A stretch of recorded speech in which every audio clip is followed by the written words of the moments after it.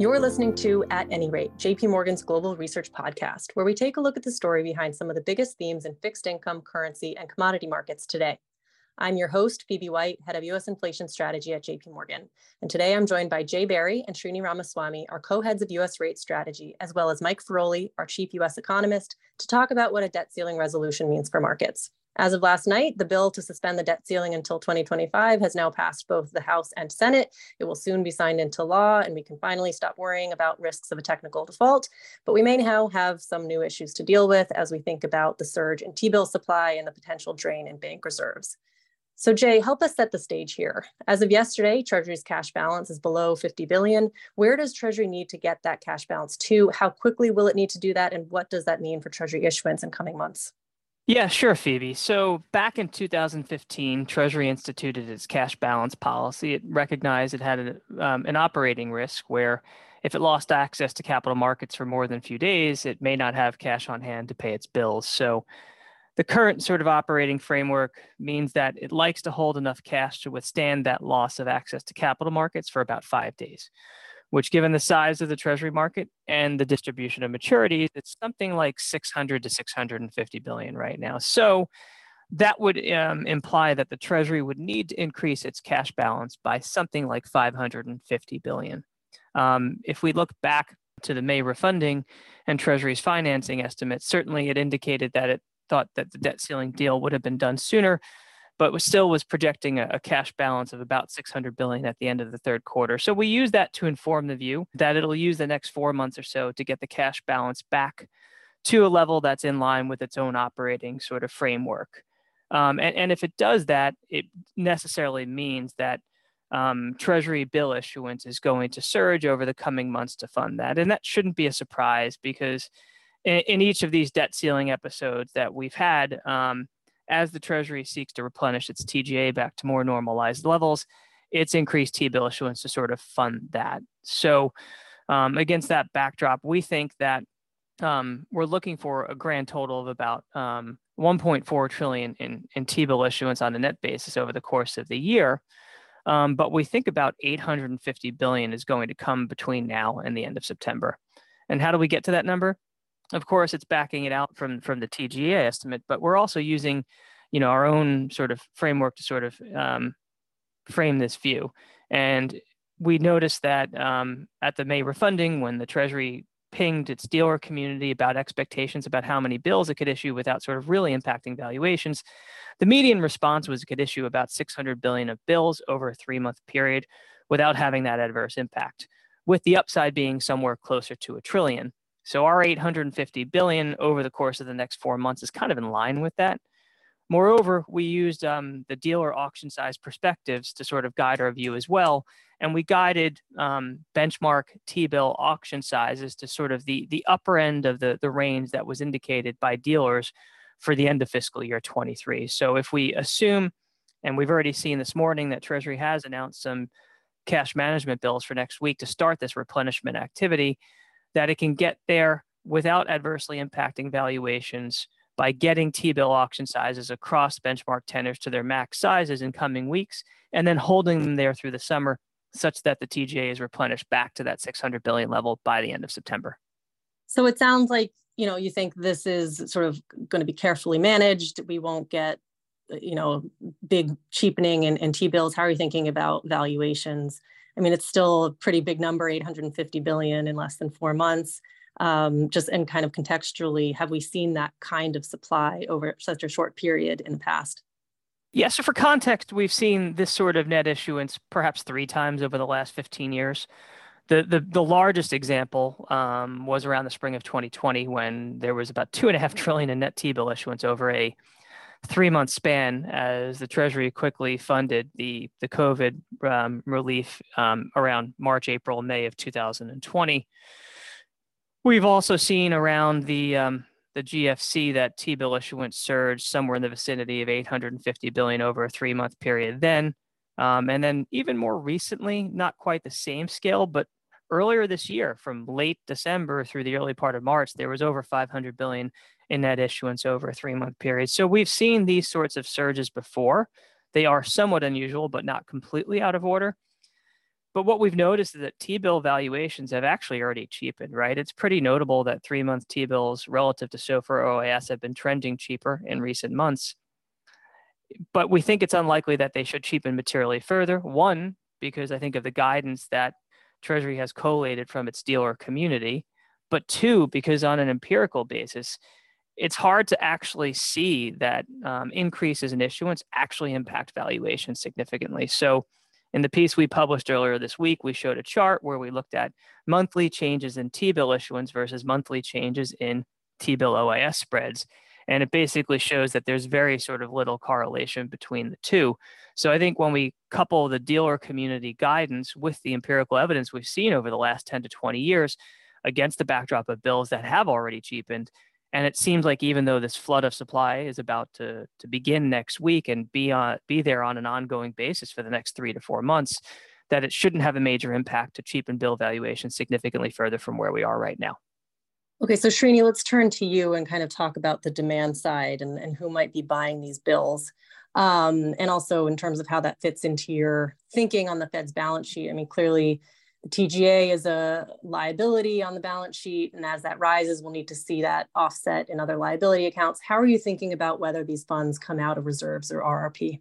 That's right, Phoebe. So the TGA is clearly one of the three, call it large and volatile liabilities on the Fed's balance sheet. And if the TGA grows by, call it 550-ish billion between now and September, that's also a period, by the way, where the Fed's balance sheet is likely to shrink, perhaps by another 300 billion over that period. So that means the other major liabilities, the RRP and reserves, have to decline in total by something like 850 billion. The question is really, so which one declines more relative to the other? And I think empirical evidence is pretty convincing on this score. We know from historical data that the declines in, or I should say change in reserves is sort of very well correlated to change in TGA, which means the rise in the TGA is likely to be accompanied by sort of a significant decline in reserves. The beta there is roughly about 0.8 or minus 0.8, I should say, and fairly stable, which means I think it paints a picture of, the TGA is likely to grow in coming months, and reserves, will fall, materially from their current 3.2-ish trillion level. And I think what this means, anecdotally, or when we think about who buys bills, et cetera, we tend to focus on money market funds because that's sort of the visible buyer base, if you will. But the base of buyers for T-bills are likely, a lot more diffuse across the financial system. It includes everybody from, of course, like, corporations and corporate treasurers to individuals, to institutions managing their cash balances, whether it's in a mutual fund or someplace else or whatever it is. So I think the universe of buyers for bills is like fairly dispersed across the financial system, which means you tend to see the major or the predominant reallocation is really from bank deposits to bills on the investor side, and hence the manifestation on the Fed's balance sheet, which is reserves are likely to go down versus TGA going up. The impact on RRPs will probably be fairly modest. It might go down a bit, but fairly modest. Understood. Okay, so Mike, under these assumptions, right, we have TGA rising by about 550 billion to 600 billion by the end of September, about 80% of that coming out of reserves. On top of that, the balance sheet is shrinking. So if we get down to 2.6 trillion in reserves by the end of September, that's 600 billion, call it lower than where we are now. How close are we going to get to that lowest comfortable level of reserves? Well, the short answer is nobody knows for sure. One thing we do know is that in 2019, when we thought we were at that lowest comfortable level, reserves were around 8% of GDP. So the New York Fed in their projections has been using that as a sort of a benchmark or a guide or a guess, I guess, to what the lowest comfortable level of reserves might be. That would translate to about 2.1 trillion today. So even under that assumption, 2.6 is kind of within shelling distance of that estimate. And I would add that there are reasons to suspect that that number is probably biased upward from the 2.1 trillion, which is to say given the recent banking crisis, there may be increased attractiveness of holding reserves. So we suspect 2.6 trillion may still be above the lowest comfortable level of reserves, which again is an unobservable number that no one really knows until you get there. But certainly it would be within the range of possibility of what could be the lowest comfortable level of reserves. Okay, so Srini, clearly a lot of uncertainty around where that level is. How concerned do you think we should be with this quick decline in reserves that we could see an episode like September 2019 where we get a spike in repo rates? Yeah, I think the chances of that are, fairly low. And the reason for that really traces back to the fact that we have a fairly large RRP balance. Long story short, back then we did not have a large RRP. I think we had a fairly de minimis. The program existed, but it was extremely small in September 2019. And right now, the reason that helps, the large RRP balance helps, is because should there be a spike in repo rates or if you start to see funding pressures creep up and repo rates start reflecting that and going higher, well, there is a large sort of pool of money that's currently in the RRP program that will, for the right, for a fairly modest incentive, shall we say, reallocate into repo transactions. And therefore, I think the markets have a natural sort of way to cure this, to cure any potential rise in repo rates. So I think that's a bit of a, like a market-based mechanism without the Fed needing to do anything to fix any, if you start to see repo rates going up or spiking higher, I think the markets will naturally cure that. There is some risk to this view, which is operational in nature. And then there is a question of, can, sort of dealer balance sheets, dealers quickly sort of intermediate, these repo transactions. But by and large, I think the expectation is that markets will be able to handle, spikes in repo rates. So how does that feed into your sort of monthly projections for our reserves versus RRP? Do we get a slowing in the decline of reserves? Do we start to see more coming out of RRP as we move through the year? That's exactly right. So I think what we have baked into the forecast is really that, reserves decline a lot faster initially. And then as we get closer to that 2.56 trillion level where reserves, could be near sort of a low comfortable level, we think the natural mechanisms in the market will be, a combination of, sort of banks seeking to maintain reserves, perhaps by, competing for deposits, and or these sorts of mechanisms that sort of redirect money from RRP into reserves will cause reserves to become stickier at that point, and RRPs will start to decline faster if QT continues. So that's exactly what we have in the forecast.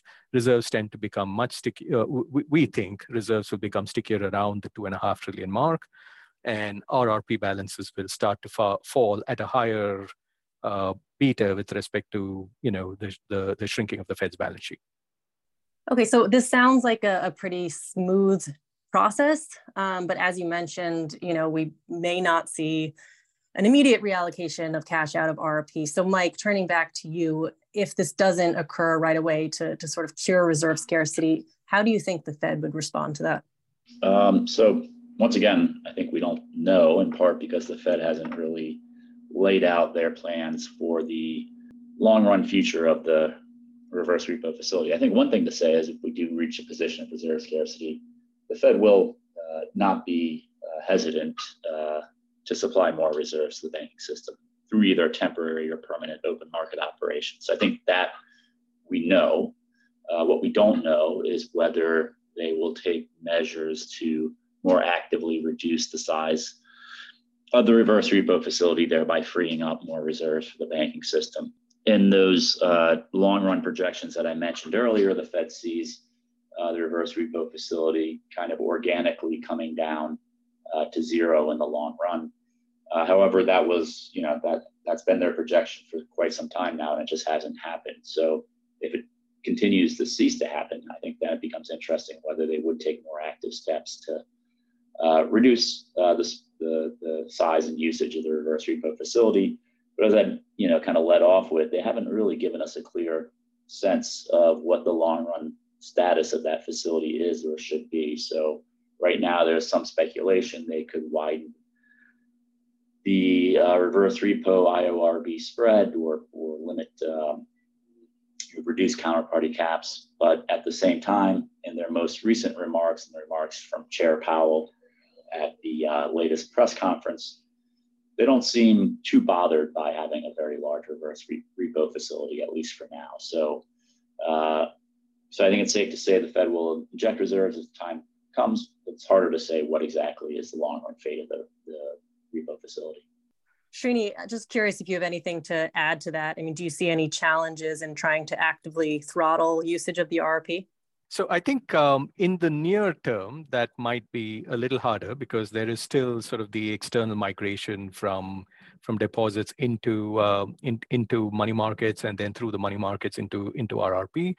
And that seems to be fairly rate insensitive. Our money market strategists, I guess a few weeks back, maybe a month back, wrote about how the institutional migration has been really not about rates, and it's really most of it is all post the regional banking stresses that we've seen in recent months.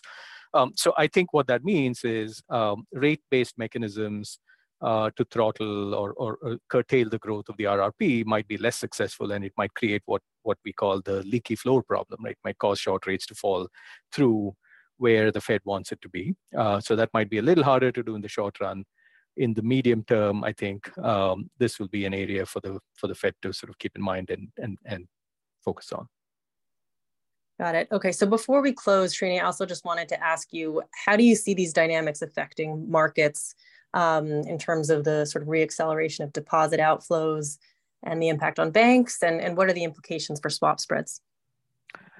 Yeah, there's at least, I guess there's a short-run angle to this, and then, a much more longer-term impact.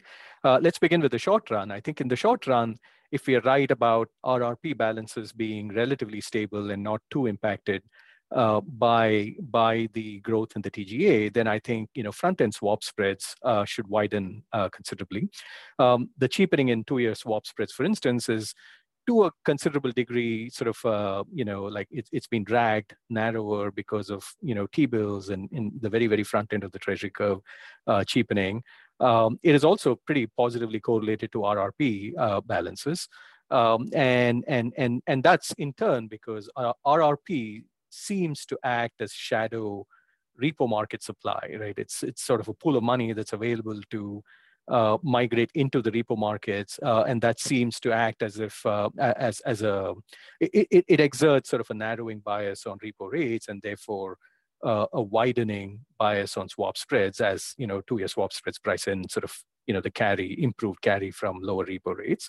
So long story short, stable RRP balances should help 2-year swap spreads recover to wider and what we think of as closer to fair value levels. Further out the curve, I think it's really a story about what's happening with deposits and the migration. So reserves going down on the Fed's balance sheet means deposit balances going down on bank balance sheets. And that just adds to everything else that's going on. There is also this external migration from deposits into money market funds that we talked about. And all of this collectively paints a picture of sort of weaker bank ALM demand for sort of intermediate duration assets, and therefore sort of, we think of it as a steady narrowing pressure on swap spreads in the belly of the curve that is likely to persist for some time. In the even longer term, I think we are sort of relearning where deposit betas might be. We've been, sort of for such a long time, we've mostly experienced very, very low rate regimes. And I think we, meaning, sort of the banking system as a whole, is sort of, recalibrating expectations for deposit rates, overall.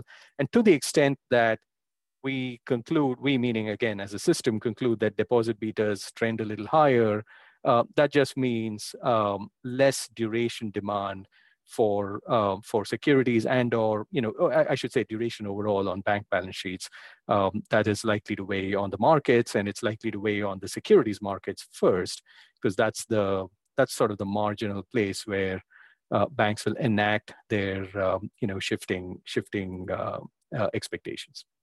Great, thank you. I think that's a great place to close. Thank you to our speakers for joining us. Institutional clients can read more about these topics on JP Morgan Markets or reaching out directly with questions. Stay tuned for more episodes of At Any Rate, JP Morgan's Global Research Podcast series. This communication is provided for information purposes only. Please read JP Morgan research reports related to its contents for more information, including important disclosures. Copyright 2023 JP Morgan Chase & Co., all rights reserved. This episode was reported on June 2nd, 2023.